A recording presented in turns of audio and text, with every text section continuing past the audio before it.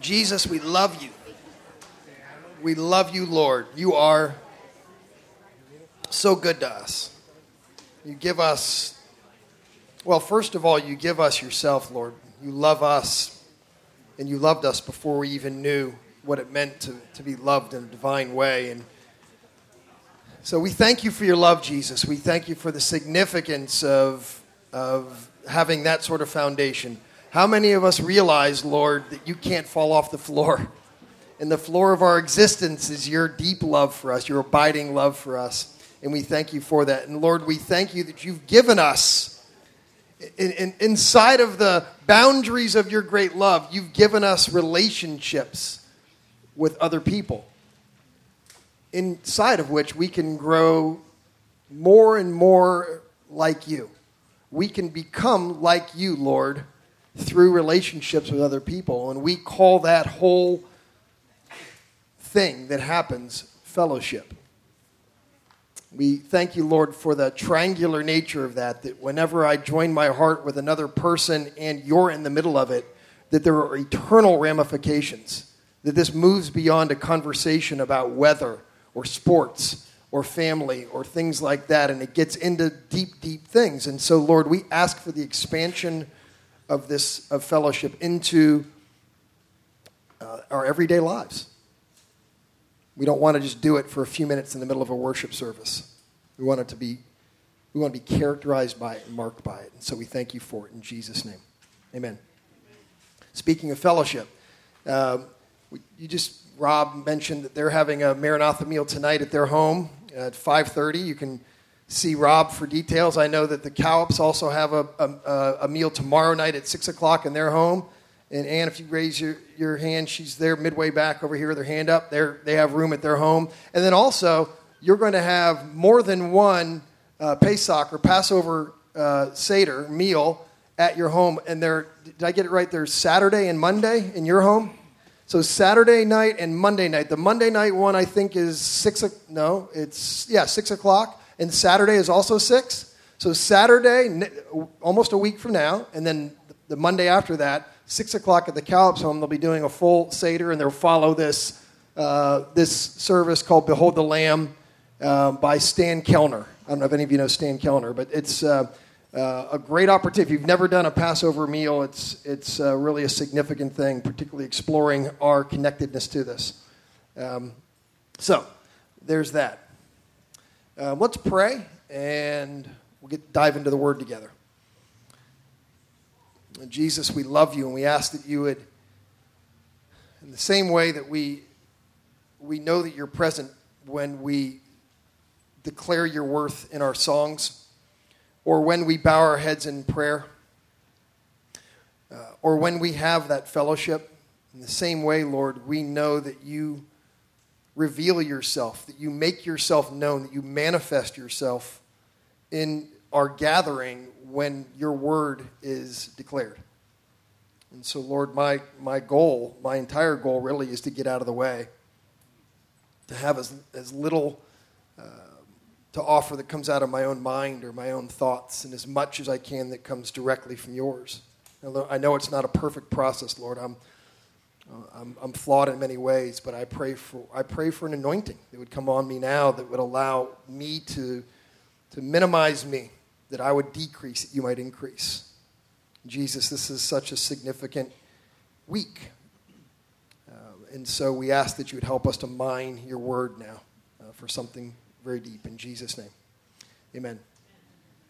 I'm going to tell you just quickly, this is known, Holy Week, but I got to tell you just our theology, our philosophy of church.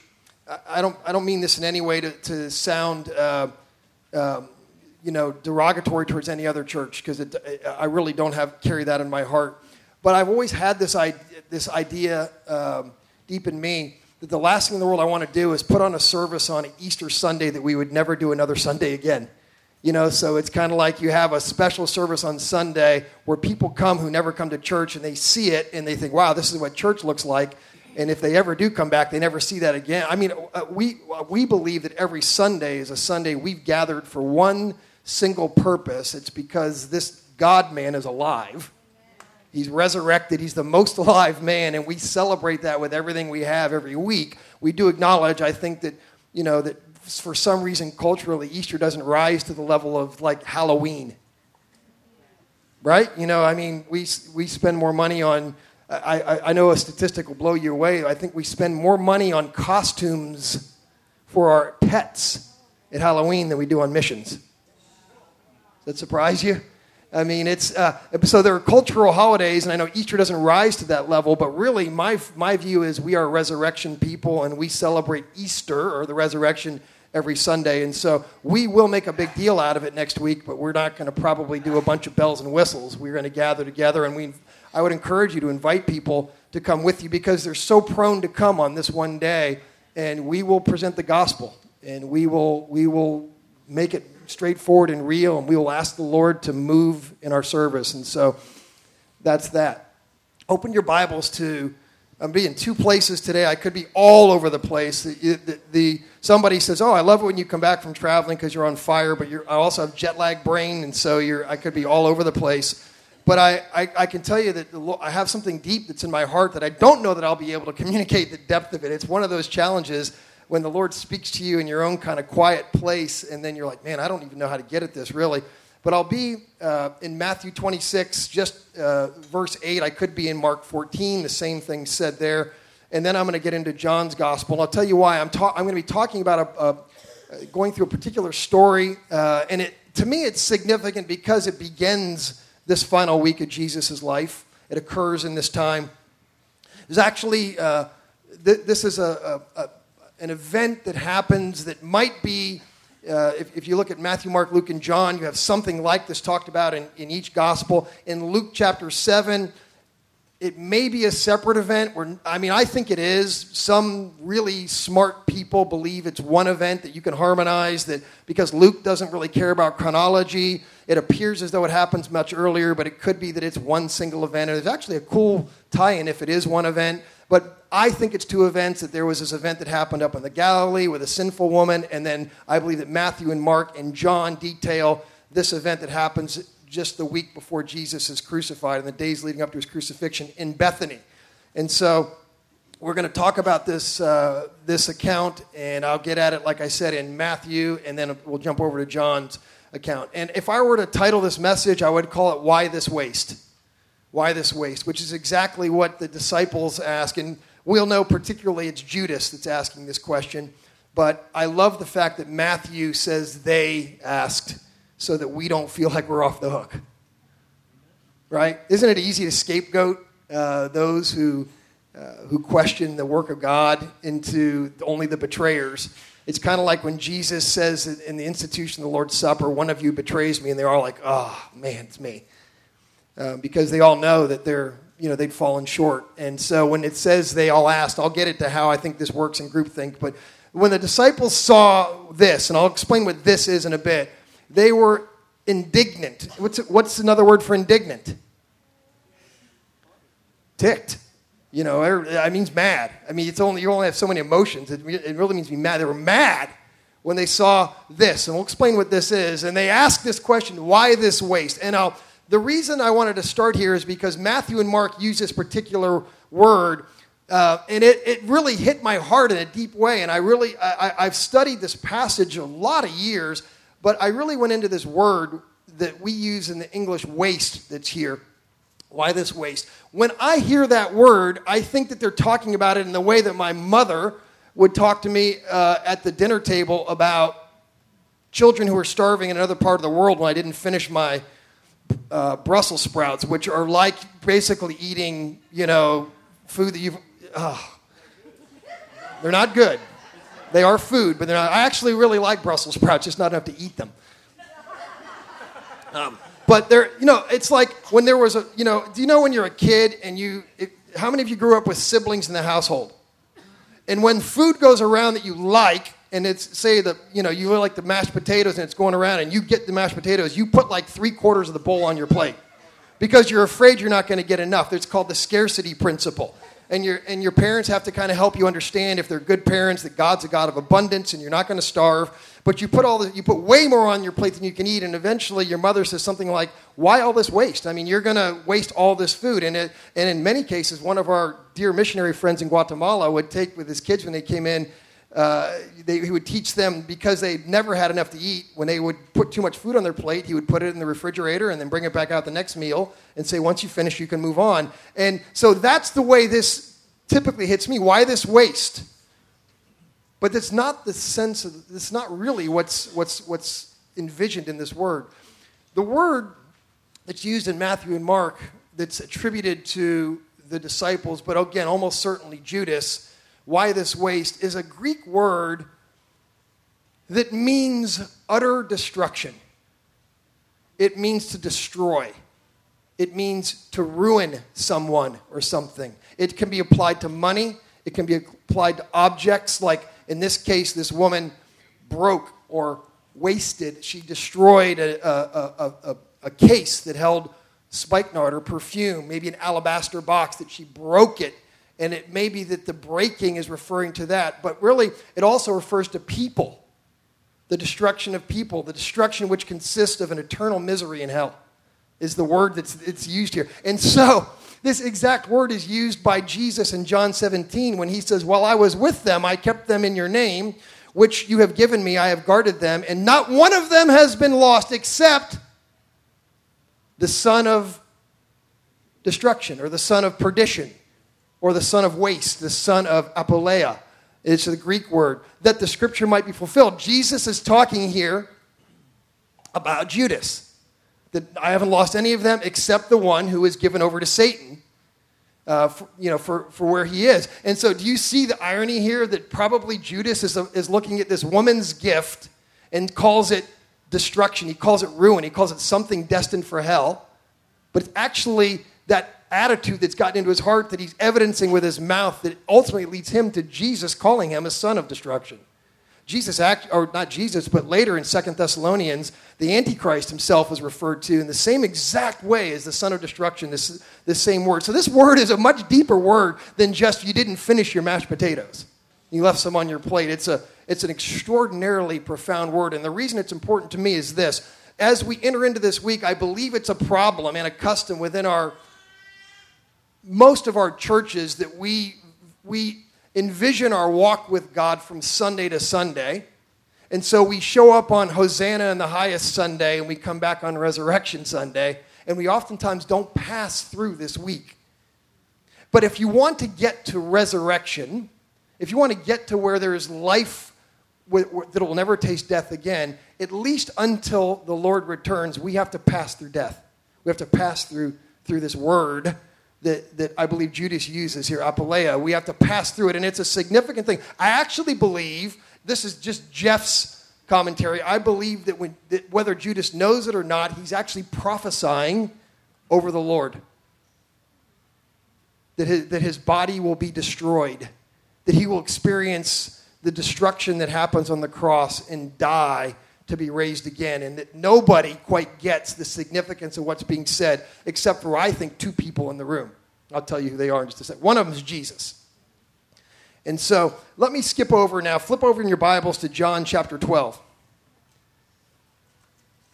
If I had to choose one way to tell the story of what happens, this thing that they're referring to, it'd be John's accounting for it, because it's so full of beauty, and it's so full of significance and story. And I could almost literally use the entire book of John to talk about 8 verses here, because so much is wrapped up in this. So I'll just try to make short order of it, because Iglesias Ciudad wants to start by 2:30. I don't know how I'm going to do this. Y'all are going to have to just come to my house on other days, and we'll sit around and talk about the Word together. Wouldn't that be fun? Why don't you do it?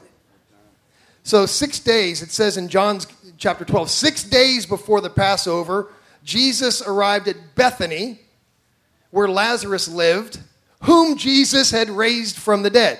Not a little bad thing to have, after your name. Here, a dinner was given in Jesus' honor. Martha served, while Lazarus was among those reclining at the table with him. Then Mary took about a pint of pure nard, an expensive perfume. She poured it on Jesus' feet and wiped his feet with her hair, and the house was filled with the fragrance of the perfume. But one of the disciples, Judas Iscariot, who was later to betray him, objected. Why wasn't this perfume sold and the money given to the poor? It's worth a year's wages. He didn't say this because he cared about the poor, but because he was a thief. And as keeper of the money bag, he would help himself to what was put into it. Jesus says in verse 7, "Leave her alone. It was intended that she should save this perfume for the day of my burial. You will always have the poor among you, but you will not always have me." Now, this account, I love it just for the characters that are here and all that's represented, because we know we read the Bible from left to right. You read stories from left to right. You don't jump in the middle of it. And so really to get all that's going on here, we need to understand the first 11 chapters. But you could just go back a couple of chapters and read the story of Lazarus and what happens with Lazarus. So here we are, 6 days before Passover, and there's a supper that's being held in Bethany. Almost certainly this is a celebration supper to celebrate Lazarus, who was dead but is no longer dead. So there's a celebration that's happening. And this is, I think, the reason why it says there's a supper that's happening in Bethany where Lazarus lived, whom Jesus had raised from the dead. This is, I think, the purpose, for the occasion. So there's a celebration supper happening at somebody's home, and they're all there together. And it's in Bethany, which is about 1.5 miles from Jerusalem. I don't think Jesus really liked Jerusalem a whole lot. If you ever go to Israel and you have a chance to go into Jerusalem and hang out a couple of days, and you get to go up to the Galilee, I think you would agree with me that he really loved hanging out in the Galilee, Capernaum, that area, and then Jerusalem is just not the easiest place to be. But Bethany, I think, was a place of refuge for him inside of the religious fervor of the place that is Jerusalem. Jesus will love Jerusalem when he comes back and rules and reigns from there. I don't mean that to say, I just think that at that day, he didn't always, it wasn't as easy for him in his humanity to minister there as I think it was for him in other places. So Bethany, I think, was a place he could really let his hair down, and it was a place that was really special to him. It's on the southeastern slope of the Mount of Olives, the Bible says about, a Passover day's walk, which is, it's been filled in now. You could probably do it in less than that, but it's still a really good hike to make it happen. And so there he is in Bethany, and Lazarus is there, whom Jesus has raised from the dead. He's alive and well at the table with Jesus, hanging out. And then you see these other characters, Martha, who's there. And what's Martha doing? She's working. I mean, it's just, so maybe this is Luke 10. That we're seeing. I don't know, but it's just like if you get to know these characters a bit, they all kind of play their role. Lazarus is hanging out. Maybe he has hanging on to his robe. Maybe he has a couple of little strands of grave cloth that are still on him. He's an alive guy, but has quite a story to tell. Martha's there serving as she does, and there's Mary, the one whom Jesus says, he rebukes Martha in Luke 10 and says, "Martha, Martha, you're actually divided. Your body, your heart, your soul, your mind is divided because you're distracted and you're broken into many things. Just one thing's needed. Just do what your sister's doing. Sit at my feet, learn, hear from me. Let me give you revelation, and then you'll be able to serve with authority." And so he says, this is the path you need to choose. So here we find Mary doing what? She's at the feet of Jesus. She's not just sitting here on this occasion, but she is demonstrating her love for Jesus in this over-the-top, extravagant way.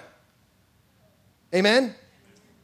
There's perfume, there's feet, there's hair, there's this wild scene going on where, if you want to harmonize all the accounts, in one account she's anointing his head, another his feet. I think it's all of Jesus, and she's letting her hair down, which, by the way, if you know anything about Jewish culture, for a Jewish woman to unbound her hair in public, I think Carol and I were flying once, and, if you fly to and from Tel Aviv, oftentimes there's a lot of Orthodox that are depending on what airline you fly, it could be full Orthodox, and, when the Jewish mothers are there, particularly young mothers, they have their kids all around them, and they'll have their head covered, and one day we were sitting next to a lady who, after a long night of flying, I guess just she took off her head covering for a second and let her hair down, and Carol like gasped because her hair was so beautiful. She had this beautiful head of hair, and she's like, she'd never seen a woman. So it's a very rare thing to even see this publicly. But this woman who does not care unbounds her hair, and she's not concerned with public opinion. There was a woman here in our church a few months ago named Petra Scott. She's Raleigh Washington's daughter, who spoke about somebody. She just was offering a prophetic word, and she said, really to all of us, she said, the challenge for you is you cannot put humanity above spirituality. That spirituality has to rise above humanity, your humanity. So our humanitarian concerns, or our concern about what people think of us, or our concern about what the culture says is right or wrong, has to take second place to this sold-out belief that whatever we do for Jesus is going to be okay. And so she's willing to kind of defy the culture around her to get at his feet and to do what she believes is necessary, which is to fill the house with the fragrance, as John says, of this pound of perfume. And it's filled with this fragrance. And I don't know what this fragrance is exactly in terms of, and I don't mean literally, I mean metaphorically. I believe for Judas, this fragrance was the fragrance of death. That he refers to it as destruction, as perdition. I believe for Judas it was a fragrance of shame. I'll get at this in a bit, just to kind of unpack the differences when you compare and contrast Judas's view of what's happening there and Mary's view of what's happening there. I believe for Jesus and for Lazarus, don't you know that Lazarus was anointed when he died? Don't you think when Lazarus smells this smell that it reminds him of the whole process? I think that he's like, man, there's something about, you can't ever forget that smell. And I think, while it might remind those who had been around death of, anointing for burial, which Jesus says that's what it's for Lazarus, I think it hit his heart a little differently. And it says, though, that Judas objects. He says, why? In verse 5, if you're looking at that passage in John, basically he's making the argument for good stewardship. He's the treasurer. He's the financial secretary for the congregation. And he's looking at the amount of money that's being spilled out here in one single act. And he's offering actually a pretty good, from a if any of you do books or you care about keeping track of money, this is about $50,000 or so. And it's about $50,000 that's poured out on the floor. There's a puddle of waste, $50,000 sitting there that could have been used to feed people. And so it sounds like good stewardship. But here's the thing. Verse 6, kind of John, we don't know how John knows. I think maybe Jesus lets him know later. Jesus doesn't out Judas publicly, which I really admire, because I would have. If I knew his motives, I think I would have just said, man, you're a snake. We all know what you're doing. But Jesus, because one of the marks of a really high-level leader is discernment and discretion and when not to speak. And Jesus knows this isn't the time or the place, so he doesn't out him, but John knows somehow, and so in verse 6 it says, he didn't say this because he actually cared about people who were poor, but because he was a thief. And he would embezzle money from the offering. He would take stuff, that's why, I cringe when I see Jeff's car up there. Kidding. I don't. By the way, I need a truck, not a car. Although if I needed a car like that as a sports car, it'd be the Smokey and the Bandit car.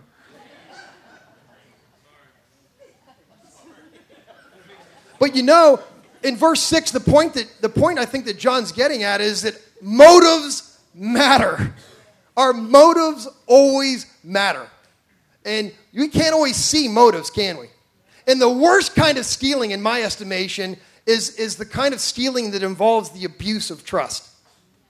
It's one thing if you're walking down the street and a guy comes, and he pulls a gun, he says, give me all your money. You kind of know what's going on, right? There's no confusion of what's going on inside of their heart, right? But when you find out somebody that you trust really deeply has been stealing, lying, cheating you while telling you something else, doesn't that cut you in a whole different way. You know, there are tons of people who really can't stand hanging around the church because they've been hurt in this way. And Judas, who is one of the insiders, is abusing the wickedness of this action is deep in so many ways. And so Jesus, though, he clarifies for them the situation by saying in the next verses, leave her alone. And then he gets at this. He says, this to me is really cool. He says, actually, she's not really doing it the right way. Like I think what he's meaning to say is Mary is so in love and so enamored with who I am, and she's gotten it in such clear measure that she can't wait to give me this gift. You know, it's like the child who can't wait to give the gift at Christmas and says, Here, Daddy, I want to give it to you now. I can't wait. And he's saying that the anointing was intended to be for his burial.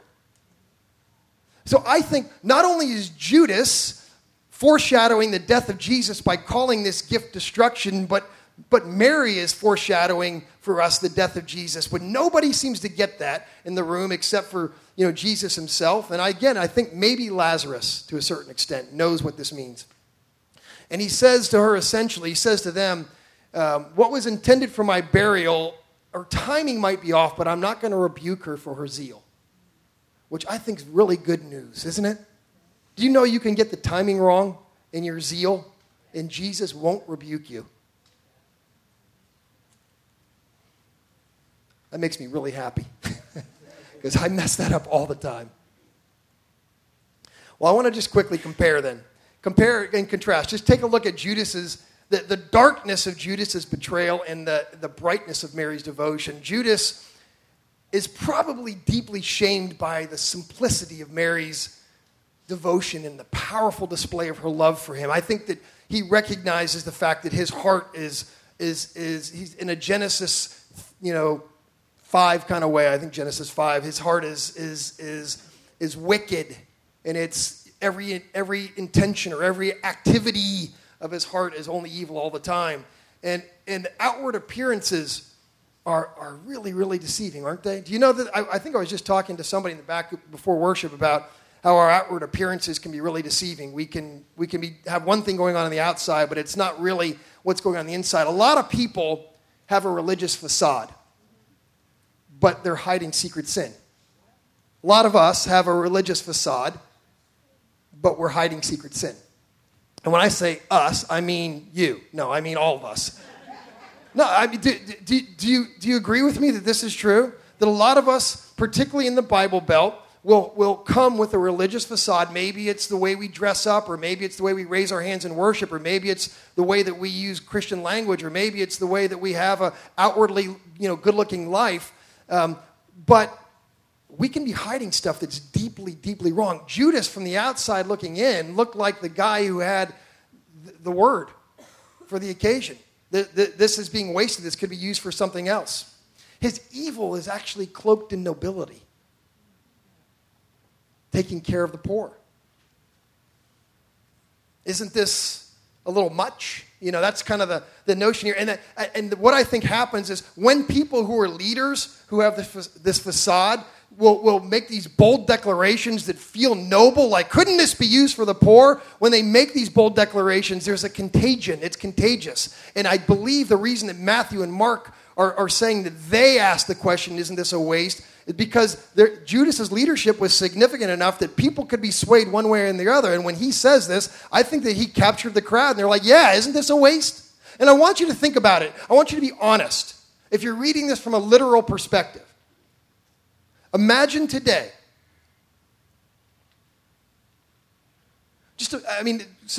Suspend all the disbelief and just imagine. I don't know, Becca, can I use you? Becca somehow somebody gives her like a pallet of the most expensive perfume. Let's just say it's worth about $50,000, $60,000 retail, and it's given to her for free. And she says, look, I've got this incredible gift that was given. I want to give it to the church. And I'm going to bring it on Sunday. And we're like, wow, that's amazing. Yeah, that's like a year's wages, and you're just going to give it? She's like, yeah, I think that the thing to do is I just want to offer it to Jesus. And we go, okay. And so Becca shows up, and in the middle of worship, Brian's singing a song, and the Spirit begins to really fall in the place. And Becca is so moved by the presence of Jesus in the room that she just begins to, she just undoes the boxes and just begins to smash it all. Just all of it, a puddle on the ground. Just be honest. Would you think that was a good use of it? How many of you would be willing to say that if that happened right here, that we watched $50,000, $60,000 just on the floor and begin to, the smell of that fill the room, we'd go, wow, that was a really cool offering to Jesus. What if she had $50,000, $60,000 cash she'd been given and the offering bucket's going around and she just says, I'm just going to start ripping it up into shreds and I'm going to light it on fire and burn it right here as a burnt offering to Jesus. And you go, man, that's a really great thing. I love your devotion to Jesus. How many of you would say, something weird happened at church today on Facebook? I kind of always figured it'd be Becca. Now that Nancy's not around. I mean, seriously, how many of you would think this is a good thing? How many would see it as a good thing? And the thing is that was it a waste? Why this waste? In some sense, I have to go, yeah, it seems like a waste. Like, a lot could have been done with that.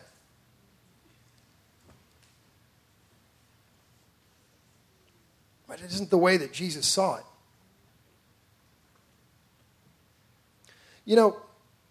Both Mary and Judas, as far as I can tell, both Mary and Judas wanted the same thing. They both pursued treasure. They both wanted happiness at this deep level, and they both pursued it. And they believed that there's this treasure that would make them happy, that would provide for them something that they couldn't have apart from it. And to Mary, Jesus was the priceless pearl.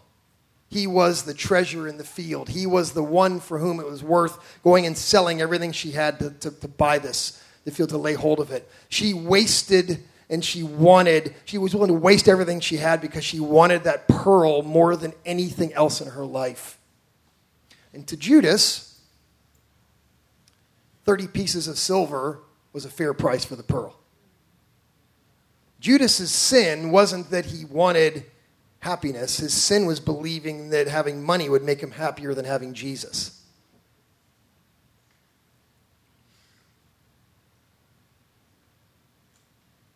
And so we just say, oh, Judas, it's such a tragedy. You're a treasurer, but the way that you calculated this situation, it's so tragic. The pearl that's worth more than the entire universe sits in front of you, and all you could see are perfume puddles. You grieve over a year's wages while you squander this infinite, eternal treasure that's right here in front of you.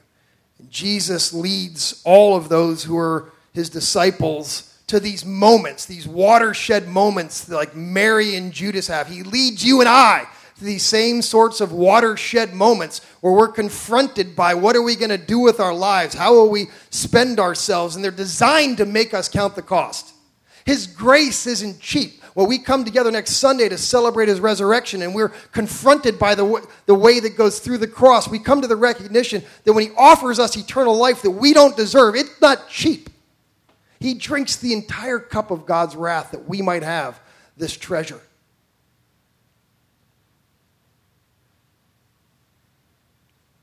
Whoever loses his life, whoever loves his life loses it, and whoever hates his life in this world will keep it for eternal life, John says later in this same chapter. These moments that Jesus allows us to enter into force us to choose what we really believe is gain and what's waste. Right? And the choices we make, the motives that are in our heart, and then the external choices that we make reveal whether we value pearl or puddles.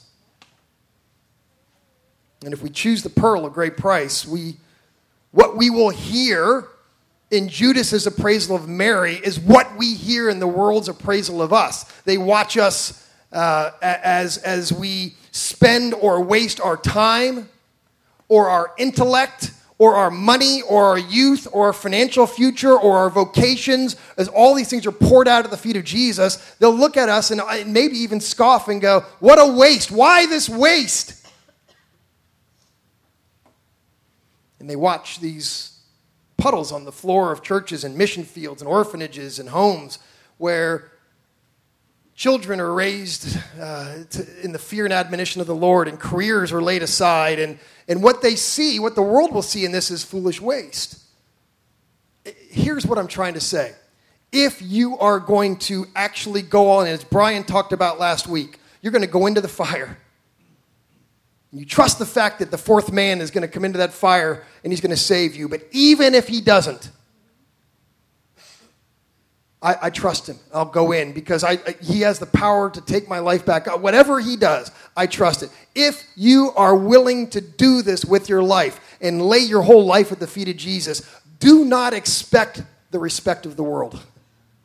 That's the simplest way I can say it. If what you want is to follow Jesus with everything you've got and have people who don't get it look at you and say, this seems really cool to me, you will never be happy. And I don't mean that to say that we can't have real, deep, abiding relationships. In fact, one of the great sins of the church is when we become a church ghetto. And we believe that the only way we can grow close to Jesus is just by hanging out with each other. We need to interact with the world. But here's what I'm saying. Do not expect the world to understand this costly sacrifice that you're willing to pour out. When you pour a year's worth of wages at the feet of Jesus, don't expect the world to say, good job. It's confronting and confounding. And Jesus, I believe, actually wants us to waste our life like Mary wasted her perfume. It's really not true waste. It's true worship and a poured out life, a life that's given fully to Jesus like this, that counts worldly gain as loss, just displays how precious he really is. This message preaches to a bewildered and into a world that would disdain this sort of thing, that Jesus is gain, and I'll take him. And Jesus says, leave her alone. Because he says this message will be taught wherever we go for the rest of the age. This story will be taught. And so my question to you, and I'm going to use this to kind of wrap up.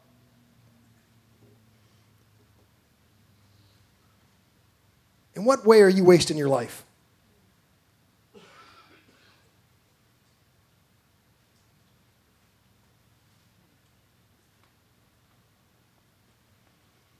Jesus says, leave her alone. If we are extreme in our love for Jesus, he won't criticize us.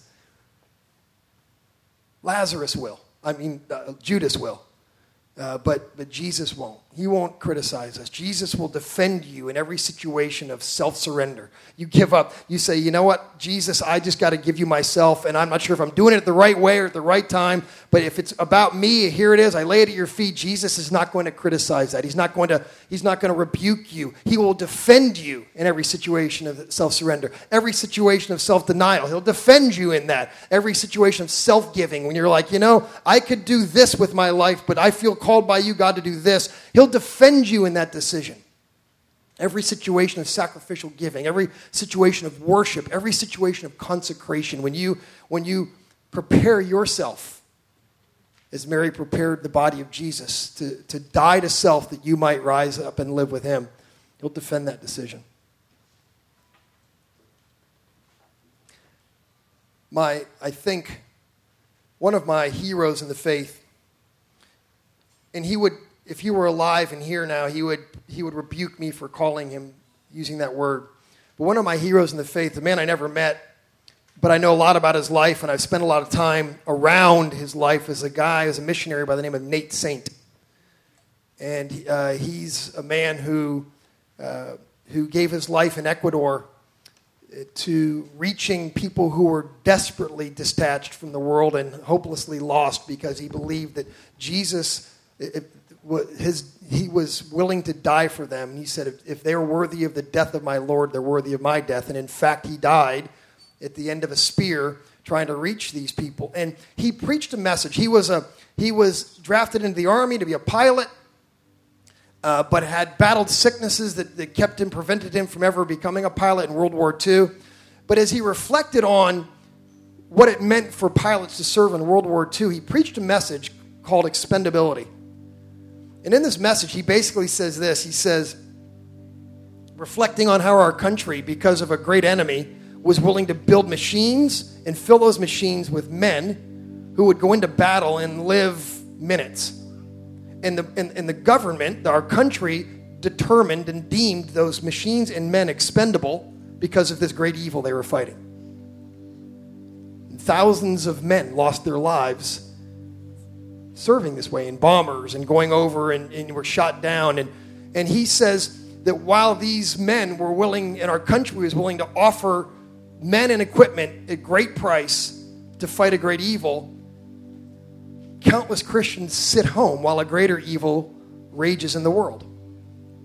And he said the reason why is because we don't believe that our lives are expendable.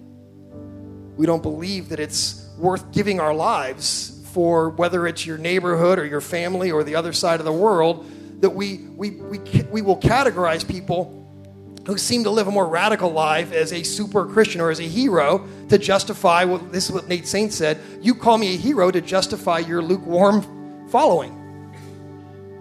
And so this is what he says. I say all that to give you this quote. He said, people who do not know the Lord ask me all the time why in the world I waste my life as a missionary.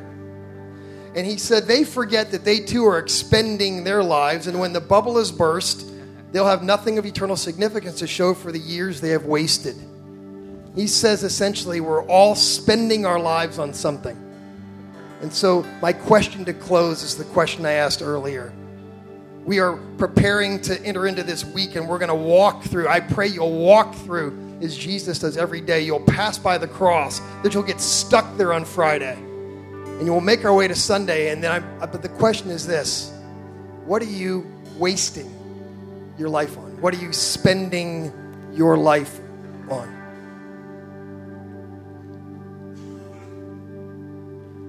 Stand with me.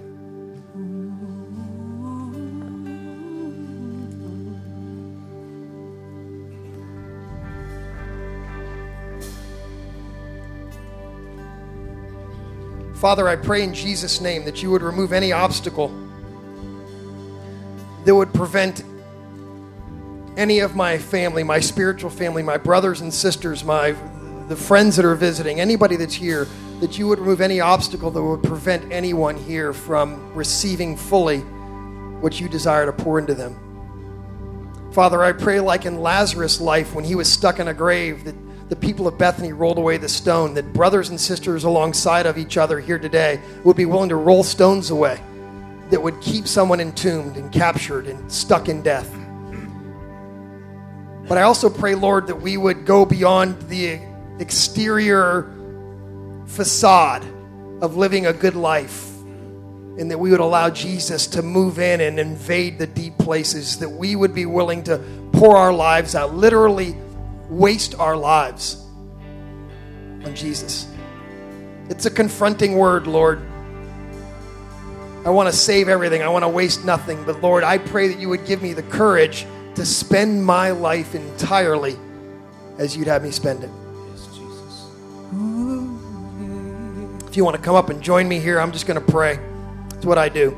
At the end of a message, I'll pray, and you can join me. Or if you want prayer, you don't have to pray on your own. We will gladly pray with you as we close the song.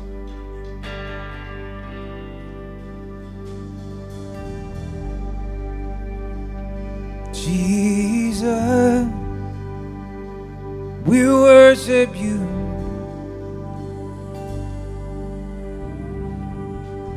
Jesus, we worship you.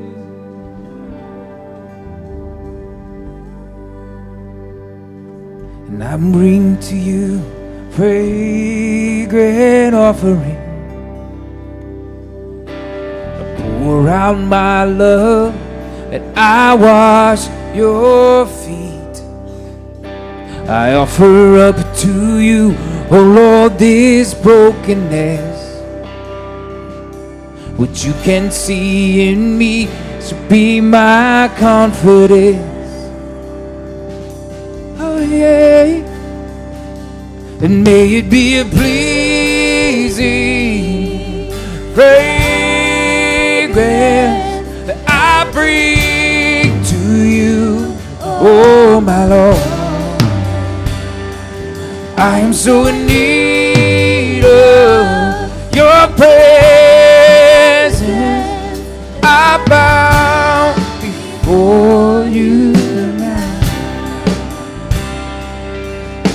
I put my vial of worship over you. I put my vial of worship over you. Let's sing the first verse. I bring to you fragrant offering. I pour out my love and I wash your feet. I offer up to you, oh Lord, this comfort, brokenness. What you can see in me shall be my confidence. May it be pleasing fragrance I bring to you, oh my Lord. I'm so in need of your presence that I bow before you now. I put my vial of worship over you. I put my vial of... Second verse. I bring to you a humble sacrifice. I pour out my love. I give you my life. I'm so...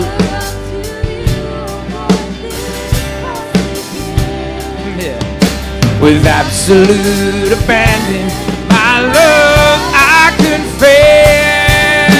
Oh yeah, yeah, yeah. May it be a pleasing fragrance I bring to you, oh my Lord.